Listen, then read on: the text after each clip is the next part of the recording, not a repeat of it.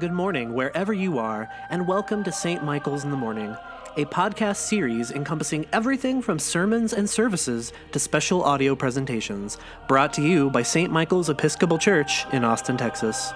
For more information or to make a donation to St. Michael's, please visit www.st-michaels.org.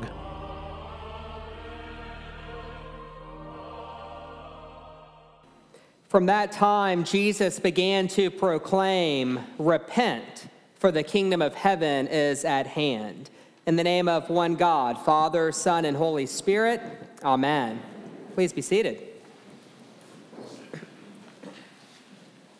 In one of his many books about the fictional town of Lake Wobegon, Garrison Keillor writes about Larry, a man who got saved at the same Lutheran church 12 times between 1953 and 1961. This was quite the feat for such a church, given that altar calls were not part of their culture. But of course, none of that deterred Larry, who, when moved by the Spirit, would step forward for all to see, weeping buckets and falling to pieces at the communion rail. About Larry, Keillor writes, "Even we fundamentalists got tired of him. God didn't mean for you to feel guilty all your life. I mean, by God, there comes a time when we all need to dry our tears and join the building committee and grapple with the problems of the church roof." But Larry, he just kept repenting and repenting and repenting. So what I love about this story is how it reveals our assumption that repentance and guilt go hand in hand. In fact, in the 4th century, when St. Jerome translated the Greek Bible into Latin, a translation that would come to define Western culture, he made a very curious choice. His translation of the Greek metanoia wasn't repent, but rather do penance. Two very different words. The meaning of the former we'll get into here in a bit, but the latter, do penance, I don't think it'd be wrong to assume that Jerome's intent was for us to feel guilty, to make atonement, to beat our breast, to do penance, to prepare ourselves for the arrival of the kingdom of God. Now, I'm not suggesting that guilt and penance have no place in the Christian life, but with all due respect to Jerome, the Greek word translated repent has nothing to do with either. In fact, it has a very literal and specific meaning. The Greek word metanoia literally means a shift of the mind. And the idea of this biblical concept is actually pretty straightforward. Namely, that far too often our mind gets stuck as we fixate on things that are not true, are useful, or constructive, and that if we are to experience the abundant life that God intends us to live, that we have to remain open to the Spirit's work of shifting our mind. And more specifically, to a shift of the mind that enables us to see what God sees, and want what God wants, and love what God loves. And so, for instance, in Matthew chapter 16, Jesus tells Peter that his mission as Messiah will be to die on a cross. Peter then pulls Jesus aside, and he says, "Jesus, this is a horrible idea that you have. I want you to think through this a bit more. In fact, I'll get the others. We'll do a brainstorm." And Jesus' response to Peter is so wonderful. Peter, he says, "Your mind is set, not on divine things, but on human things." In other words, Peter tries to get Jesus to shift his mind, but Jesus will not have it.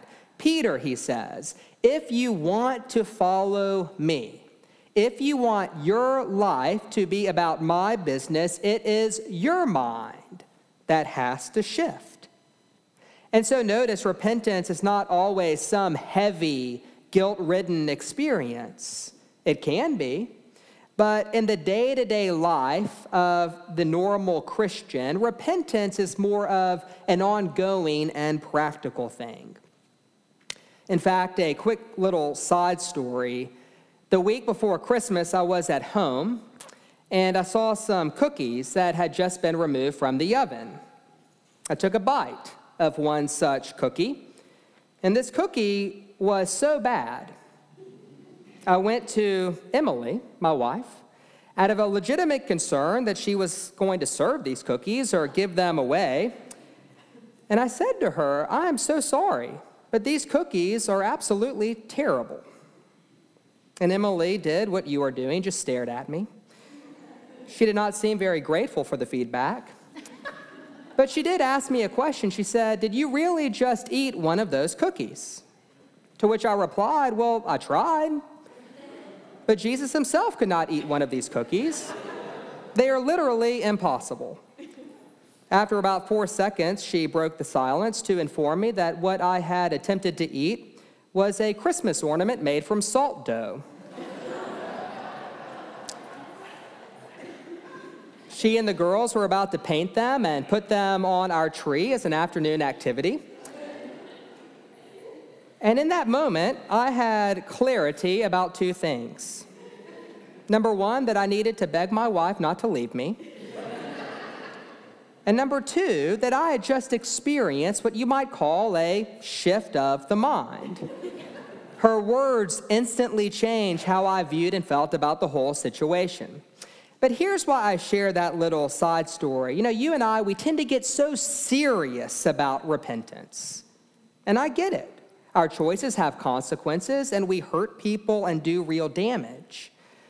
But I also know that while guilt can modify external behavior in the short run, that guilt has no power at all to reach those deep places of the human heart where lasting change is born.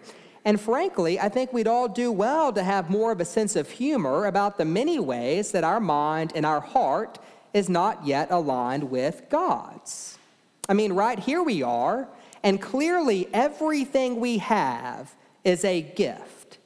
And yet each of us in our own way, we still build a life around getting our way and being right and looking good and shading the truth and not being fully authentic in our relationships. And when that doesn't work out, we go to God in prayer and we say something like, "God, this life I'm living doesn't taste very good at the moment." To which God replies, "Well, yeah, you're not supposed to be eating that." Have you thought about shifting your mind and learning to see what I see and want what I want and love what I love? Have you thought about repenting? And of course, in today's gospel, we have this great story about these brothers who do just that.